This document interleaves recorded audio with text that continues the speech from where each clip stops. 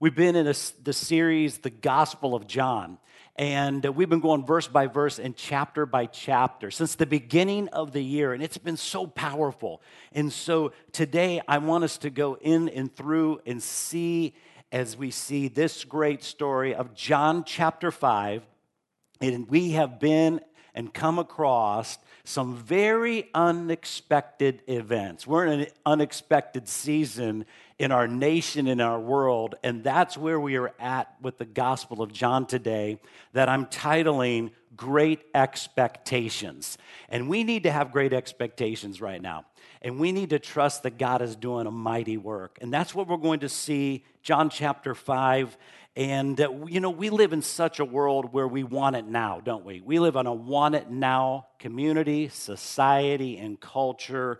We want to get rich quick scheme. How many of you know somebody that's like that? Don't point at them, okay, in your home or wherever you're at. But how many of you know that people want a diet pill to take away all of their fat, like immediately? Do you know what I'm talking about? I mean, we live in that world. We live in the keto, and somebody's trying to buy the latest treadmill or the workout, and you're just trying to lose weight miraculously. Hey, I think we've all said that. We would love to have that happen in our life. I know that a few weeks back, I came and I opened up my email, and looking at my email, I saw on there, it says, "You're chubby and you know it." That was what came through, and I kind of looked down and was like, well, I don't know, maybe I am. And I realized quickly that it was a scheme to get my attention to lose weight quickly, right? We've all had those, right? That's just crazy. And I'm looking at this and thinking, yeah, wouldn't we all just love to lose weight quickly? Just melt off our body if we eat this pill, right? We're always searching for the miraculous. I want to do it now, and I want to get it now. Fix it, fix it, fix it. And I want you to know this, that in our lives, you can go a long way if you have hope. Even if nothing else is going for you, if you have hope going for you, I'm telling you, things can change very quickly in our attitude. Hope can help keep you moving even when you want to quit. Today, we live in a world that is void of hope. And in fact, just when it looks like we're at the end of the tunnel, you discover there's an oncoming train coming at you, and that's the light you see. But there is a hope that God gives us, and that wants to give us strength today. And I want to just speak that into your heart. I want to speak that into your spirit. I want to speak that into your living room or wherever you're at this moment, that we realize when Jesus comes upon the scene in our life, just like this story today, we can have hope because that's what he brings. I don't know what type of hopeless situation you are in today. We see a world that seems to be without hope right now, but when Jesus enters, hope is imminent. In John chapter 5, we have a hopeless situation. There is a pool, and we know from this story there are pools in this area in and throughout this first century. And in verse 2, it's called a pool of Bethesda. And if you ever go to Israel, in the city of Jerusalem, you can see this pool. And the pool has been discovered and uncovered, and the pool exists today as it did in the New Testament times. Now, the word Bethesda, understand this going into this story, means mercy. It is the place, it is the pool of mercy. And it's so incredible to look at that. Maybe in America we can look at that and say, really, the pool of Bethesda would be kind of like Hot Springs, Arkansas. It was a health spa where people would gather. It's a place of healing. It has medicinal purposes that are there, and people flock to this. And I want to tell you a story about a guy who was searching for a miracle. If you're in search of a miracle today, I just want you to lean in just a little bit. He was like many of us. He was searching for a miracle for 38 years of his life, and he was so persistent. So if you have your Bibles, go with me to John chapter 5 and verse 1. If not, it'll be on the screen beside me here as well. And it says this, sometime later, Jesus went up to Jerusalem, and he was there, and he, it says, went to the Jewish festival. Now, there is in Jerusalem near the sheep gate a pool, which is Aramaic is called Bethesda, and which is surrounded by 5 covered colonnades. So, you see the next verse here, a great number of disabled people used to lie, the blind, the lame, and the paralyzed. They were there, they gathered. Kristen and I had a wonderful opportunity last year to go to Israel. And there's a couple pictures I want to just show you. The first picture is what is the top of the colonnade. This is where the porches were, and that people used to come and begin to gather there and get ready before they even went into the pool. The second picture is looking down from the top of the colonnade, looking down into the hole. And as you see right over here, that you see that was the pool of Bethesda, that people had to make their way from the top all the way down to those pools that were down there. And this is the pool of Bethesda that is being talked about right here in John chapter 5. And in the story, we see Jesus is coming back to Jerusalem. He walks into this area called Bethesda, and he's walking in, and he sees these 2 pools, and he sees these porticos and these porches that are covered, and he sees hundreds and hundreds of handicapped people that are lying around. They're sick, they're blind, they're lame, they're withered, and they're all looking for the movement of the waters. People had traveled so many miles to get to this place just to be able to lay around the porch and around the pool. And he explains this movement of water in verse 4, and it says, and an angel of the Lord went down at a certain time into the pool, and he stirred up the waters, and then whoever stepped in first after the stirring of the water was made well of whatever disease he had.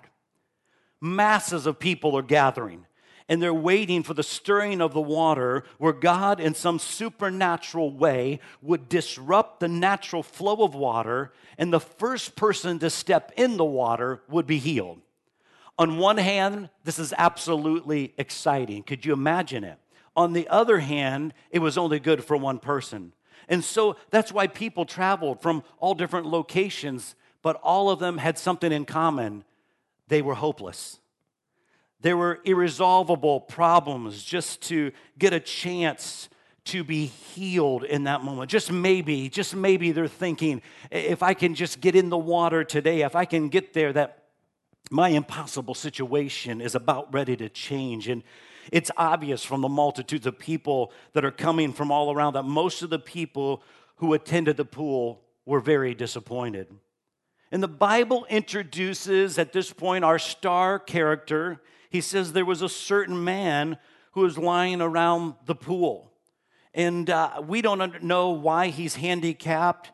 His name is not important, but his situation is, and he is absolutely hopeless. And we see one reason of that in verse 5 is because he was dealing with a sickness for 38 years. 38 years he had been dealing with this sickness. You got to understand, life expectancy at this time was around the age of 35. He was old by many measures. He's old compared to many of that day. And this is a long time to be broken. This is a long time to not be fixed, to not be healed. And this man is showing up every year trying to get his healing over and over again, trying to get somebody to reverse the hopeless situation that he is in. The multitudes were sick. There were those that were there that didn't have the ability to even get in. In the original language, it says they didn't have the ability to even help themselves. Understand this, that there are 10 fundamental miracles in the book of John, and miracles are designed to be signs. That's what we've said through this series. Miracles are designed to be signs to lead others to Jesus, and a sign is a visible reality designed to teach a person a spiritual principle. God just does not do miracles just to do miracles or to flex his muscles. He does miracles with a purpose. You may need a miracle, but the question from God is why? This is important today because there are many people waiting for a miracle. They're waiting for a blessing to open up to their lives. And we have to know this, that a miracle in God's eyes is designed to teach. God is in the miracle working business today, and he is in it for a reason. This man is in a hopeless situation and condition. Some of you have been living with stuff for such a long time, and it is hopeless for him. Isn't that how life works? That we realize that we are hopeless because we've been dealing with something for so long. Something we've been stuck with. Everything else is going on, and we don't think anybody knows what's going on in us. But also we have to realize that we've gone through this for so long, and sometimes we get numb to it, and we attempt to get out of our bad situation, and we think, wow, am I ever going to get out? And Jesus has a word for hopeless people today. Today, as you're watching this, there are many of you that are in a hopeless situation and condition. And verse 6 says, when Jesus saw him lying there and learned that he had been in this condition for a long time, he asked him, do you want to get well? Do you want to get well? And so let's put it this way. Jesus knows how long you've been waiting for something in your life to be reversed or change course. He knows how long you've been in it. Jesus can see what nobody else can see, and he could see the condition of this man long before he was ever in the condition. I mean, do you think as he asks this question, do you ever get bothered by Jesus' question? I do sometimes. I mean, that's very real. Do you wish to get well? Seems like the answer like, I'm here, ain't I? I mean, come on, Jesus. The word well means full. It means complete. It means comprehensively reformed. It means there's a change that is coming, that something is taking place that needs to take place. Jesus comes to a multitude, and all of them are messed up. The lame, the blind, the withered, all those that are paralyzed. That's what this is saying. Jesus comes to one messed up man that's been messed over for as long as he's been alive, 38 years. I mean, he comes to him, do you want to be whole? And why this man? Why this question that is so pointed? Because Jesus wants to deal with the man completely. He doesn't want to fix up somebody on the outside so that they stay messed up on the inside. Jesus doesn't want to answer your prayers so that your external circumstances, they change, leaving your internal scenario like he found it. God wants to fix you up on the outside, but he also wants to heal your soul on the inside. Many people want God to fix their outside situation, but Jesus, just don't mess with my soul while you're doing it. Don't mess with my life. Just fix the outward workings of my messed up world. And so we see this. There's an outward dilemma that's going on. And we know from verse 14 that we're going to get to in just a moment that we understand that Jesus is talking a whole lot more than just his outward dilemma. He's talking about his inward condition where he says in verse 14, go and sin no more. He wants to deal with the complete package of our heart today, the complete package of our life, so that when he fixes us up, we don't have to go back to the pool of Bethesda anymore. He wants to deal with the inside of us and also the outside of us, that we realize many are messed up today. Many are broken today. Many are brokenhearted today. Many are grieving today. But you have to understand this man was in this condition for 38 years, that he had paid the price. And he understands in his own life that could represent maybe even things he shouldn't have done, people he shouldn't have hung out with, situations he shouldn't have been a part of. Or maybe he just was completely innocent and was born this way. Jesus asked, do you want to be made whole? Do you want to be reformed, and do you want to be complete? And the answer to that will affect the entire rest of the discussion. Maybe if you have been in a hopeless situation, maybe you've been praying for the wrong thing.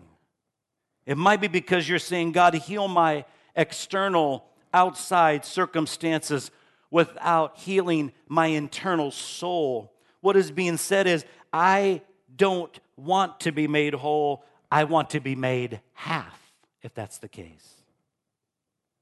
But in order for this miracle to take place, this man had to come clean, like all of us do on the pathway of life. When you're sick and you can't fix the problem, when you can't fix yourself, even things can't fix you. Pepto-Bismol won't work. Tylenol PM is not going to help. And your problems keep then progressively getting worse. Day by day, moment by moment, you feel worse. You go to the doctor, right? You say, hey, you need to look at me. Something's not right. Something's going on the inside. Or you go to the hospital. And so what takes you there are the symptoms. Like, hey, my stomach has been torn up for days or weeks, or my back has been hurting, and I'm in pain, and I can't sleep at night, or my head is throbbing, and the doctor says, what's wrong? And most doctors don't stop there. Why? Because our symptoms only lead them to a deeper analysis. They want to do an x-ray. They want to do a screening of your blood. They want to check out and see what's going on behind the scenes that we can't see on the outside. In the case is, even in our spiritual world, many want God to fix symptoms, and that just makes God a poor physician. But if he's going to be the great physician, he's got to get beneath the surface and into the symptoms and see what's causing the problem today. The issue is, do you want to get well? Not just simply that we want to get rid of the pain. Have you ever seen an apple with a hole in it? Oh yeah, we have. All of us have. We've probably bit into an apple and realized there's a hole in this apple. A lot of people won't eat an apple with a hole in it because they realize that a worm might be inside, right? They're like, I don't want to touch that.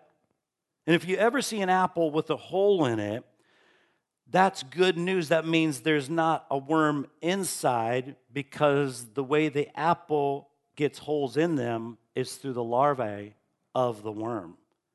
The apple grew around it.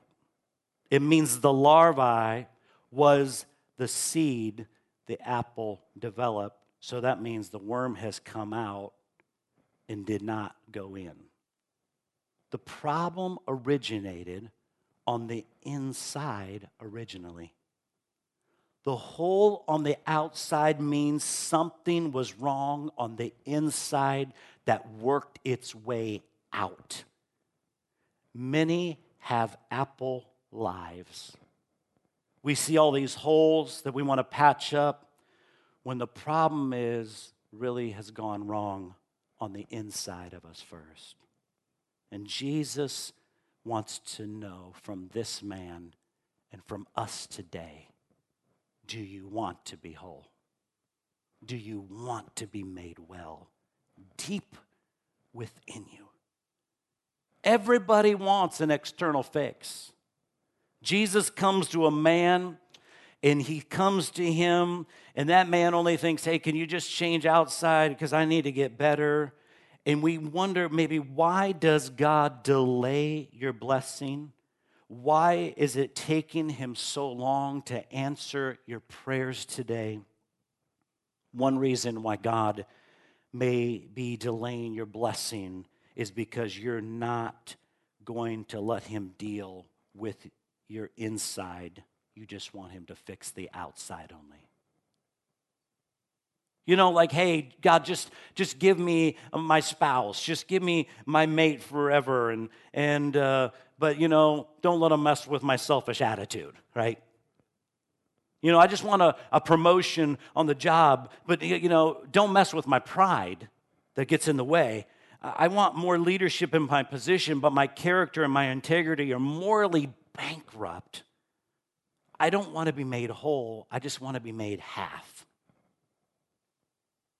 So what God does is he will allow us to hang out around the pool of Bethesda until we realize how hopeless we are.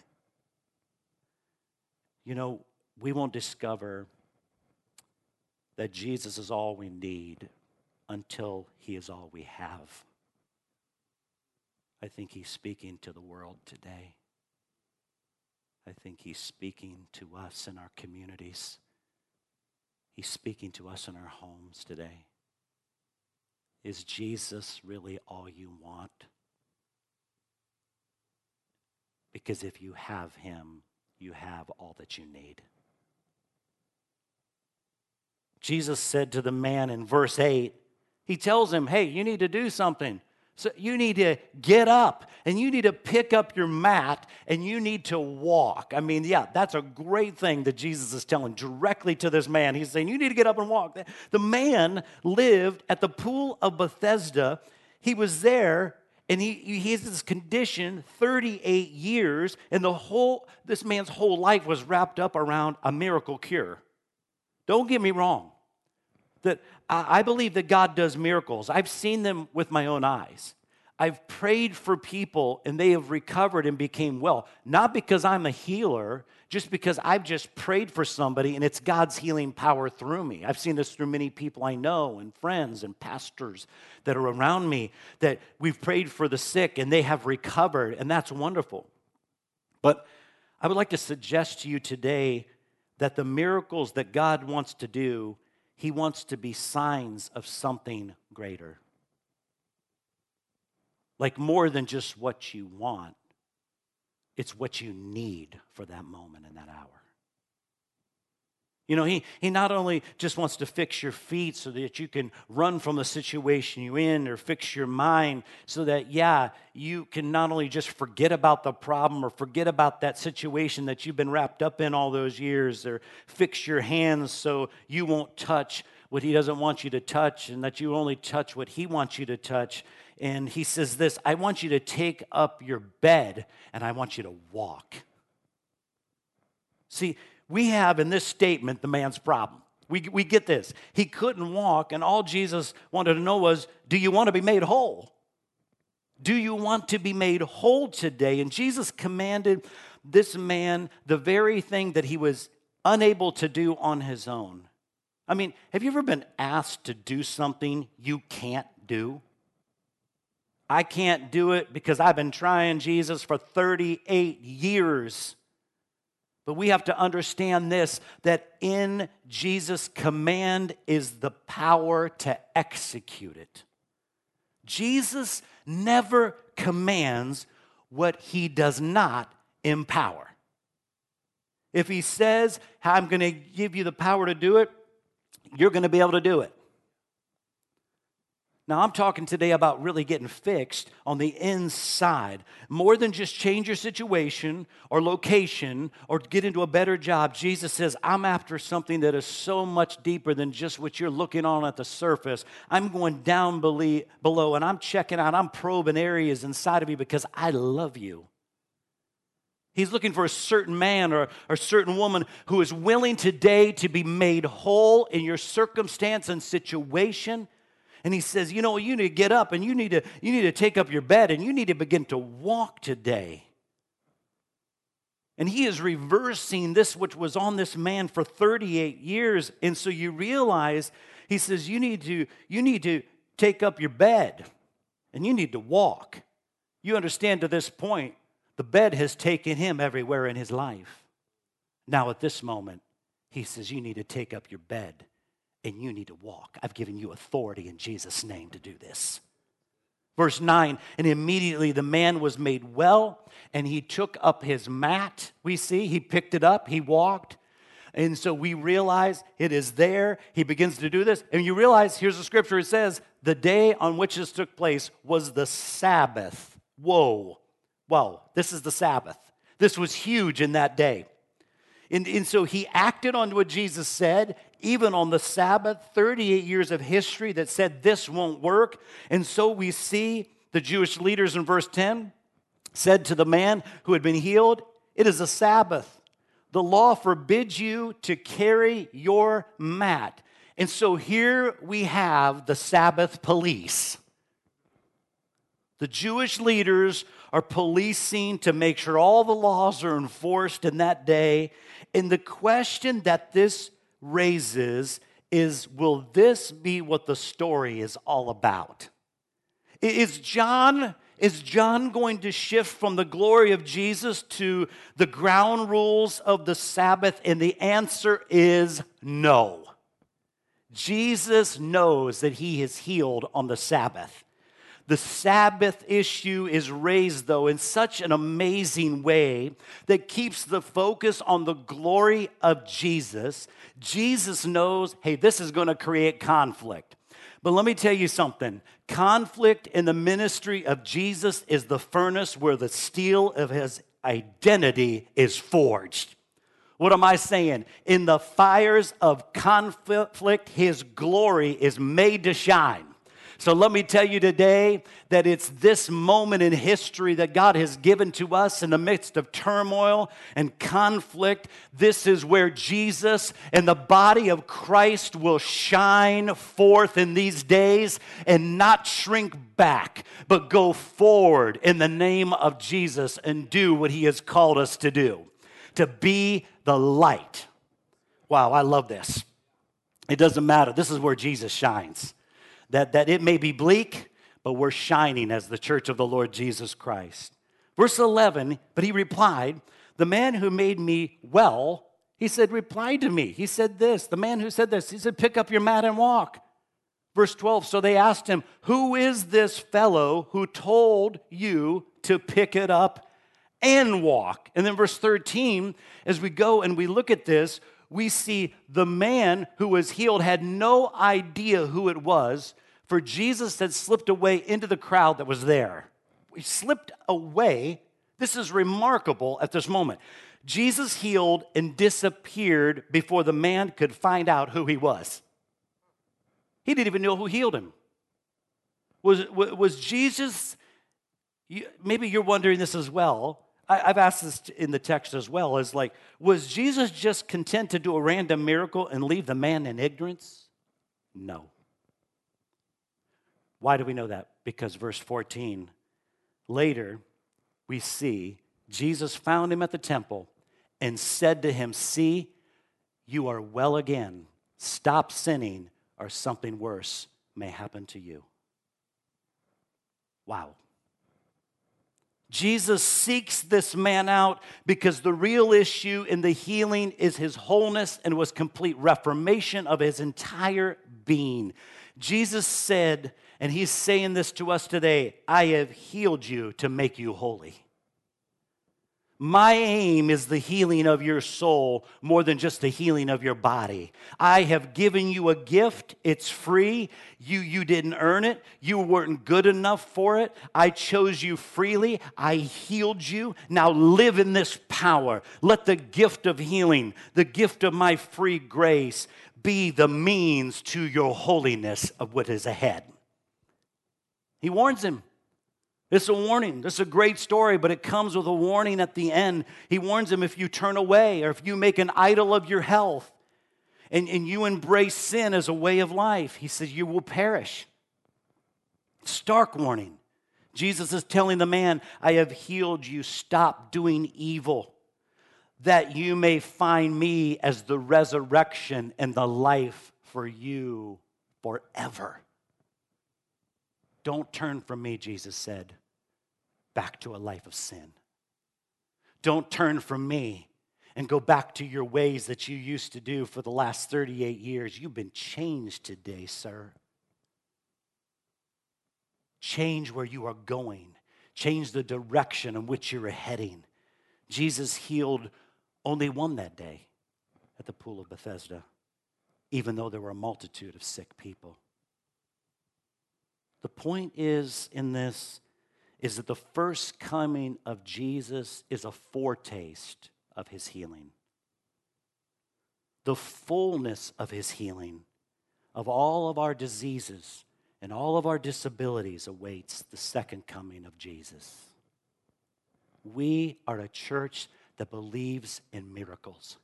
And God is doing miracles on the face of the earth today, even though we are seeing death and destruction. We are a church that believes in divine healing.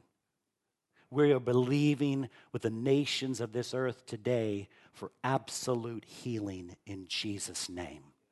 We will keep praying. We will keep believing. We will keep trusting God. We are believing in a miraculous God today to heal the disease of coronavirus in the name of Jesus. Verse 15.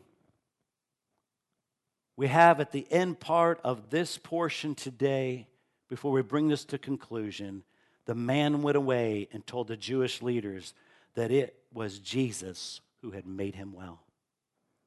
What is this saying? Make sure you let others know what God has done in your life. This is not the time for the church to grow quiet. This is time for the body of Christ to speak up, and that Jesus is our healer, and that Jesus is our Savior, and that Jesus is coming back again soon. Don't let fear and worry overwhelm you. You realize in the world we live in that's full of grief today that we still serve a good God. Remember, it happened on the Sabbath.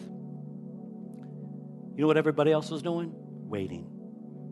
This man meets the master. Everybody else was waiting for a miracle. But when he met the master, he got a miracle.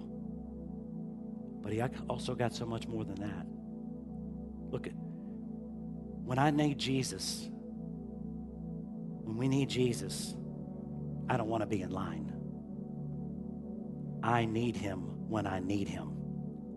But I've got to be willing to be made whole. Jesus found him. He went, tracked him down. You've been made well. Go and sin no more. Listen, sin has a way of getting us stuck as humanity. But Jesus released him not only of his symptoms, but his cure. It's amazing. What's he telling this man? Get up. Don't whine anymore. Don't complain. Stop crying. God's going to deliver you right where you're at today. Doesn't matter where you're at. Right where you're at today, God's going to touch you. He's going to deliver you. He's going to speak to you. He's going to minister to you today. See, the greatest sickness that man has ever had is sin. And God sent the antidote of his son, Jesus Christ, to counteract and heal mankind. Thank God for the vaccine known as Jesus Christ today. We have the medicine. It's available to us right now, no matter where we're at, whether it's here in another nation that you're listening to me today. Jesus is the antidote to sin. He's the antidote to our sickness, and he can heal us. And it's so good to know that Jesus didn't flatten the curve of sin. He eradicated the curve of sin in Jesus' name. And so we have to know our guilt and our shame and our worry today can be gone because of Jesus. So that as a believer in Jesus today, no matter what you face, you can step into the future with absolute, complete confidence, because we're not just living for the temporary, we're living for the eternal. Will you follow that kind of Savior today? Will you trust him no matter what you're going through in your hopeless condition and situation? Will you join me in prayer? Heavenly Father, I want to thank you today that you are the God of hope. Lord Jesus, you have always been hope to humanity. And we are thankful today that no matter where we are at watching this, that your presence is with us, because your word says you are an ever-present help in time of trouble and in time of need. That God, you are looking to not only heal us on the outside, but Lord, on the inside of our lives today. You're looking to heal us individually, Lord, but also to heal our nation today, to heal the nations of the earth, Lord God, that would turn towards you and find you as the Lord and Savior of our lives. Thank you, Lord, today that you're able to heal, you're able to strengthen, you're able to encourage, you're able to help us in our grief. And that, God, you want to make us whole. You want to make us reformed. You want to make us new. You want to transform us. God, that is the promise of your word. That is the promise of Jesus as the antidote today. That, Lord, you tell us today, if we will confess our sins, you are faithful and just to forgive us of our sins.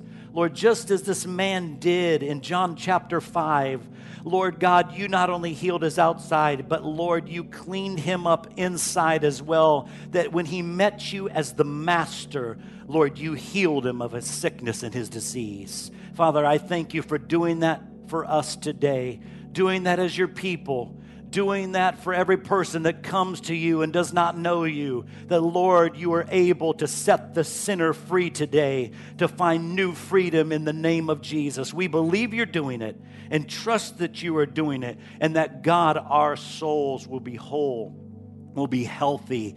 Father, I thank you for this opportunity in this season of our history in the world, that, God, you are calling us as the body to march forward and to move forward, Lord, and to not be afraid, because, Lord, you are doing a mighty work upon the earth, and we thank you for using us as the body of Christ. In Jesus' name we pray, and everyone said, amen.